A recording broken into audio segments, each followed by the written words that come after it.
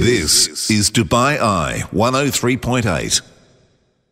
The Everyday Entrepreneur. Stories to inspire you. And I'm delighted to be joined in the startup studio with Ian Ohan. He's the founder and CEO of Dubai headquarters KRUSH Brands. Now, when you think of KRUSH Brands, you might not be so familiar with that title, but we are talking things like Freedom Pizza, Wildflower Poke, more, and plenty of other things like Salad Jar and other things coming soon. Now, Ian, first of all, welcome. Thank you very much. Thank you for coming into the programme. My pleasure. We wanted to talk to you because rebranding is a big focus of Starting Up today, and we are in particular interested in Freedom Pizza. Many people in Dubai know exactly who you are, the campaigns that you've run. It's a brand that most of us are extremely familiar with. So let's start with the journey of Freedom Pizza. So I think Freedom Pizza was really the genesis of our previous brand, which we actually rebranded in around sort of mid to late 2015. Freedom Pizza, over the last few years, we've established the brand within the local markets. We've also opened up Wildflower Poke and more. We've opened up Coco Yogo Vegan Kitchen, and we just acquired the Salad Jar. So Freedom Pizza is our lead brand, but we have other brands that come in behind it as well. And Freedom Pizza is very easy to identify. You have very distinctive drivers, you have very distinctive packaging, and your brand message is very clear. You've had safety campaigns, lots of people are familiar with the work you do, but how important was it to you at the outset that you established a strong brand? Well, I think it's super important, especially in a day where people are buying everything online. So, aggregation services and things, they tend to want to neuter brands, so that we become cafeterias rather than brand companies that have something to say and have something to contribute to the company, the areas that they operate in. So for us, it's super important that we create something that's well beyond our food is good, our service is good. We're very proud of those things.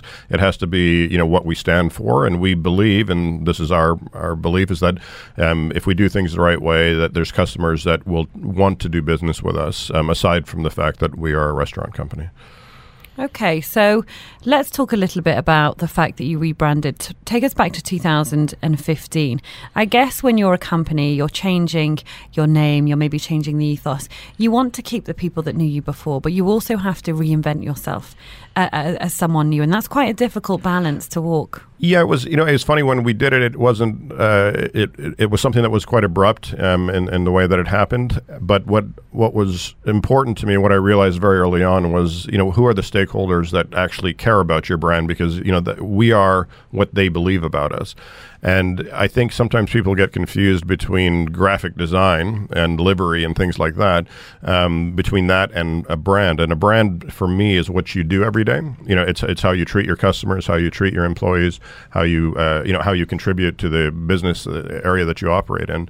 And I think those are the things that when we were transitioning, those are the things that I just sort of took a lot of comfort in, because we were still the same people, we still did things the same way, and we believed that we just needed to reattach those emotions and those feelings to something that looked different to what they saw previously.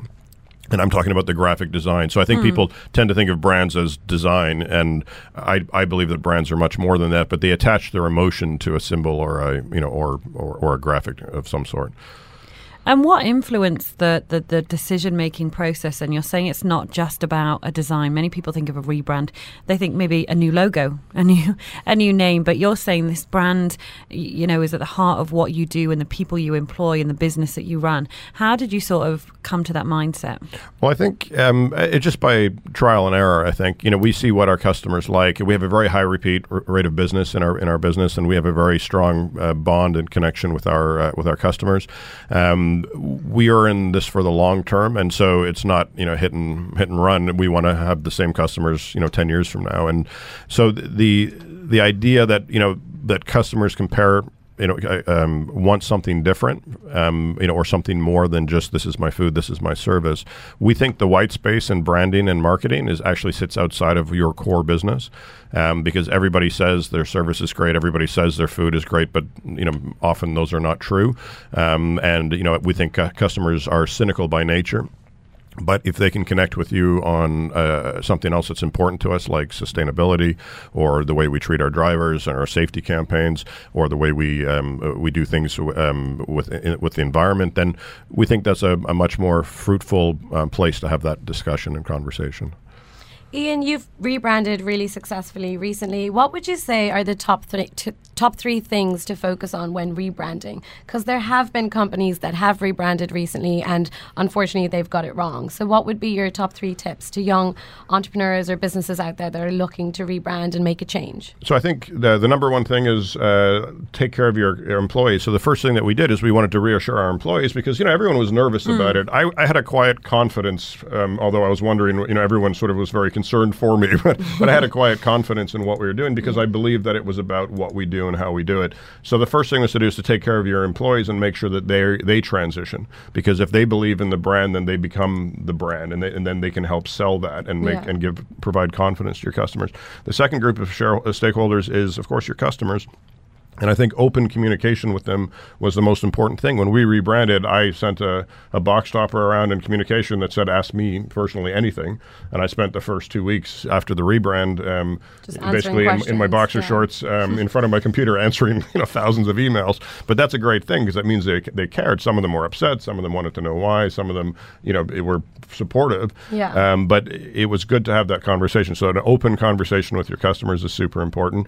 And then the third thing is to basically continue to execute the way you did. So, assuming you were doing well to begin with. Yeah, so continuity. Yes. Yeah. Okay, amazing. So what else have you got in the pipeline? You've got quite a few interesting brands in your portfolio. What can we expect from you now? So we've just launched Wildflower Poke and More with our chef Justin Snyder from Los Angeles.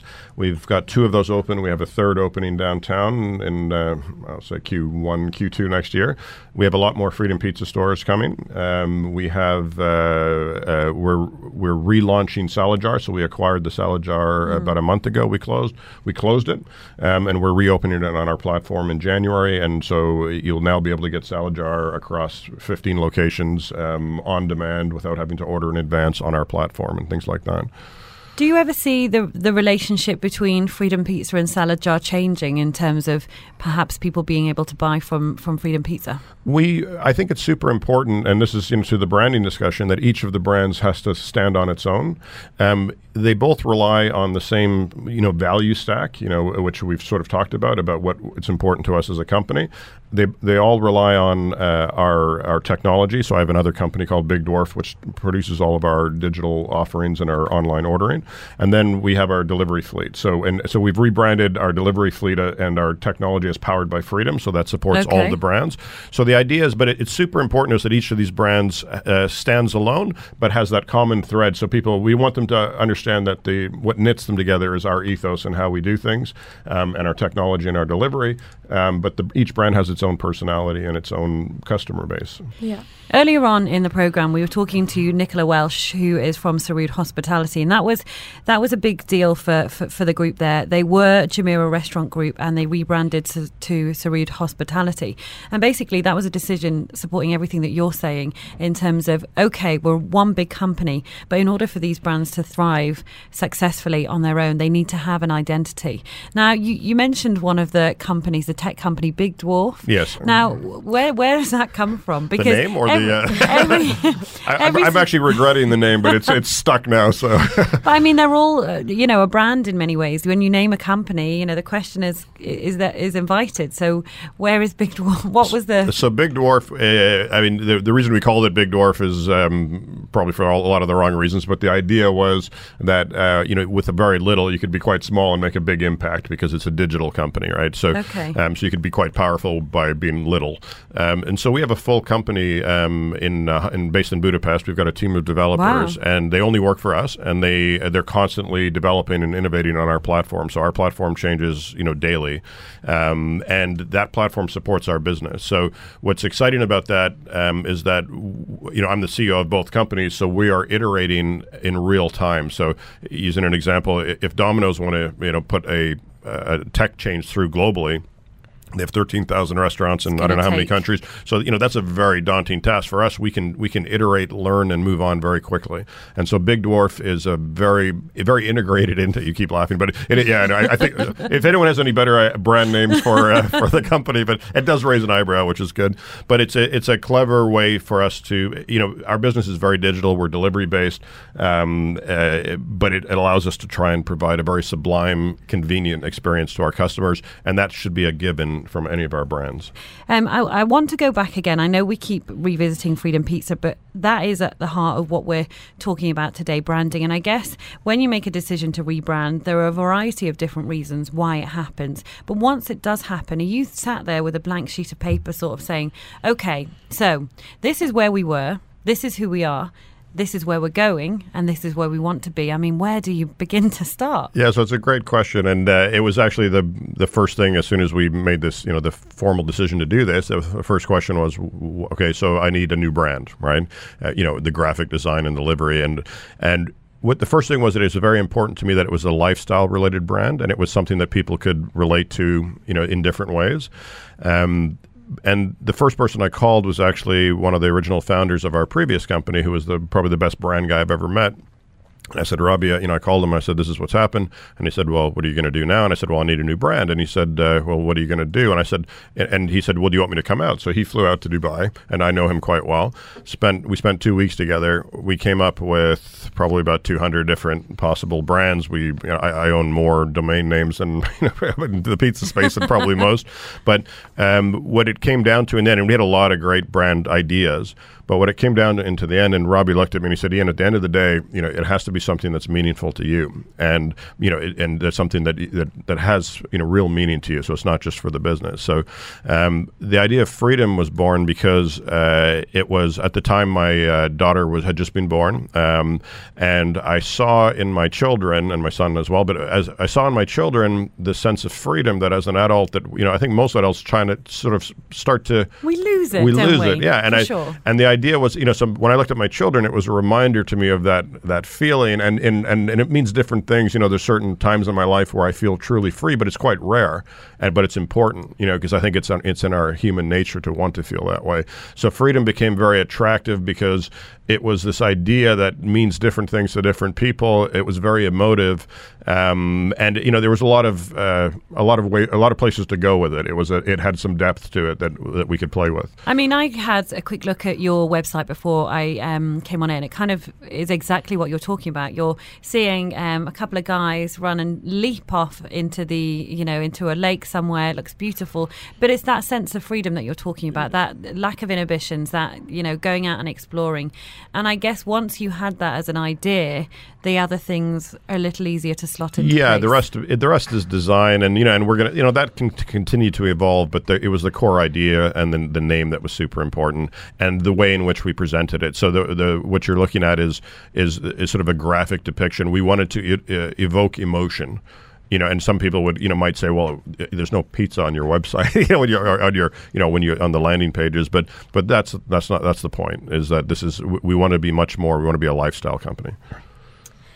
So, Ian, talk to us about multi-kitchen. So, essentially, you've got one kitchen, many brands, many varying products. So, this is a relatively new concept, but arguably mushrooming.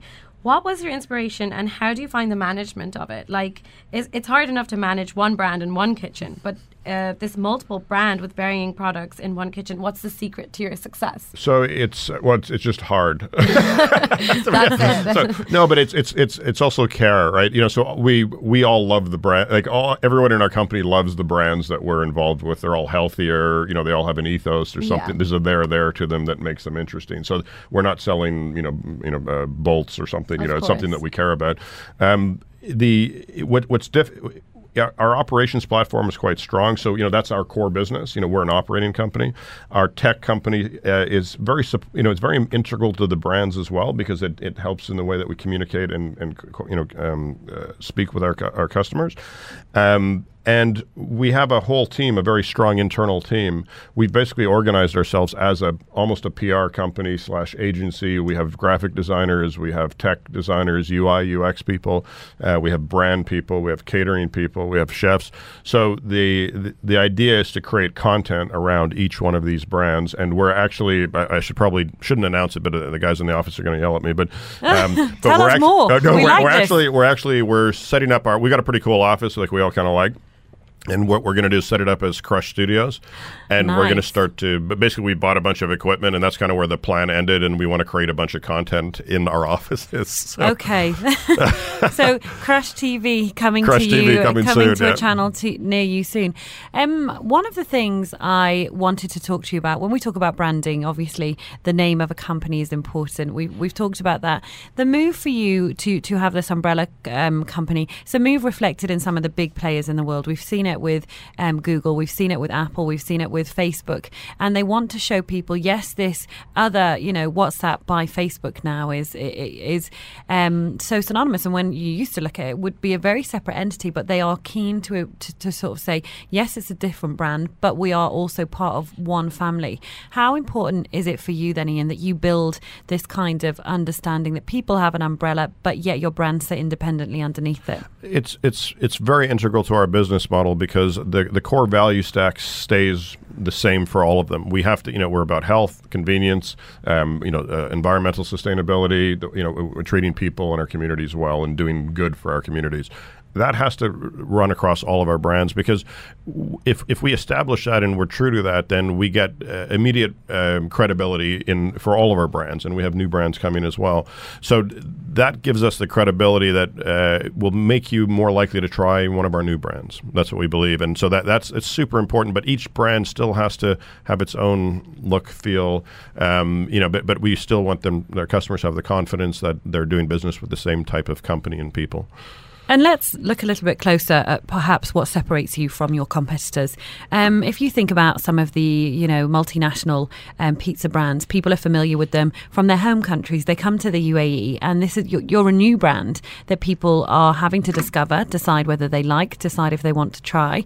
One of the things that you guys seem to do particularly well is your menu. You're quite clear on where the produce comes from, and what you believe in and what you supply. And do you think that's been helpful in winning over some of those new hearts and minds? It's 100%, because again, we have a huge vegan offering.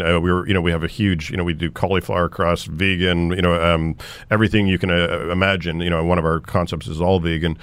We think it's super important that we can connect with different people. I think everyone is what I call aspirationally healthy. There's probably nobody in this room that wants to, says I'd rather be less healthy. So everyone wants to be healthy, but they also want convenience. And I think those are the things that connect our brands together, and it's super important in what we do.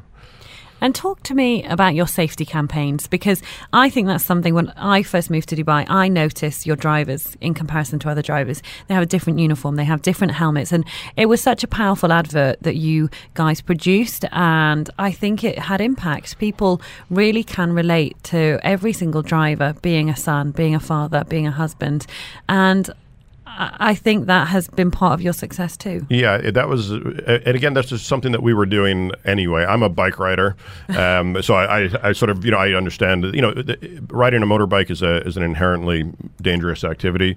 The majority of our, 65% of our employees are drivers, and we've trained them very well. We always did this, but it reached a point where I really wanted to double down on it and make it absolutely clear, to our drivers. So we did third-party training, and we actually created driver training programs with training companies. We imported equipment, all sorts of, basically I took all the equipment that I have, and I basically said we're going to match all of this level of equipment, because if I won't wear it, then I can't expect my drivers to wear it. DOT approved helmets. I mean, they have pads everywhere, armor throughout their uniforms. So we basically built their uniforms based on the gear that I use, which is the gear that gives you the best chance of survival. we made sure the bikes are up to date. They're safe, secure. We trained them, but then we wanted our customers, riding on a motorbike in Dubai, in particularly, is particularly dangerous.